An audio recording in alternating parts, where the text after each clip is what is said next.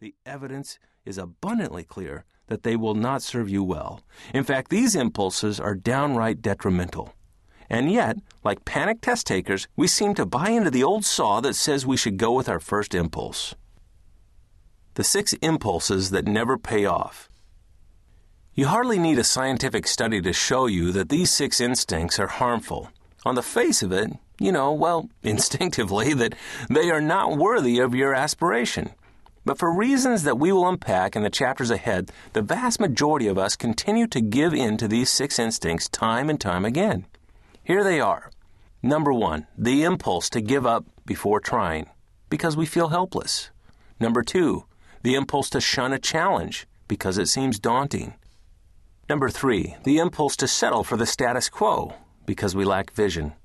Number 4, the impulse to shirk responsibility, because it's easier to shift blame. Number 5, the impulse to do the mere minimum, because that's all that's expected. Number 6, the impulse to avoid taking action because we fear failure. Each of these impulses is self-sabotaging. They do nothing to elevate our lives. They are, in a sense, a way of smugly saying, whatever, to life. And yet, day after day, we give in to them over and over again in spite of the deleterious results. Are there more ineffectual impulses than just these 6? Of course. But these half dozen provide more than enough to chew on. Let me explain. Number 1, the impulse to give up before trying.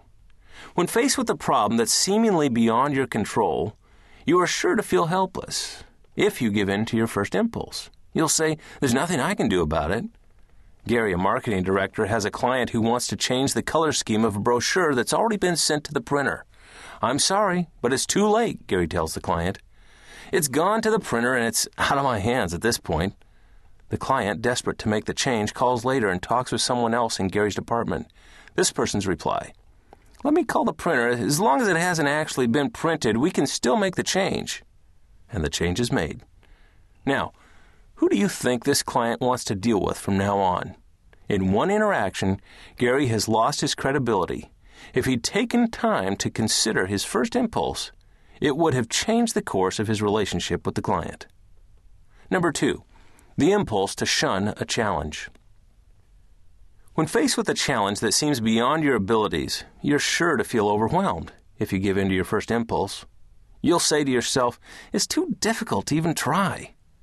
But if you listen to that message, you'll never discover what is often true, that you are far more capable of facing this challenge than you imagine.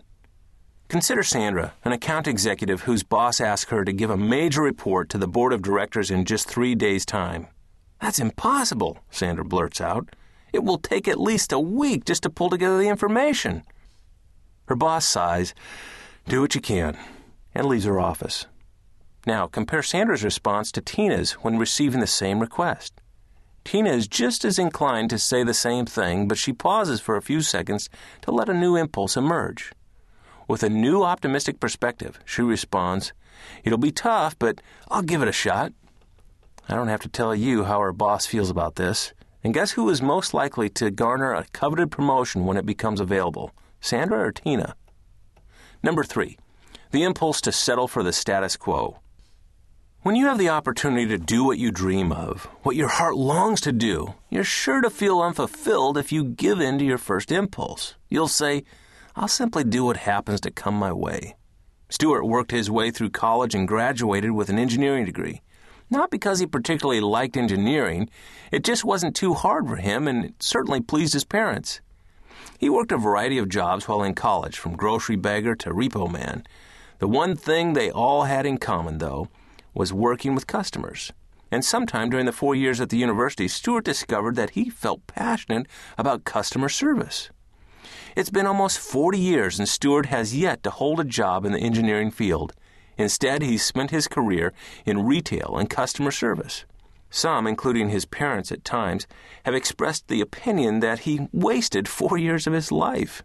Stuart sees things differently. He tells anyone who will listen that the decision he made during his college career to follow his passion kept him from wasting 40 years of his life. Number 4, the impulse to shirk responsibility. When you are in a thorny predicament and looking for excuses or ways to lay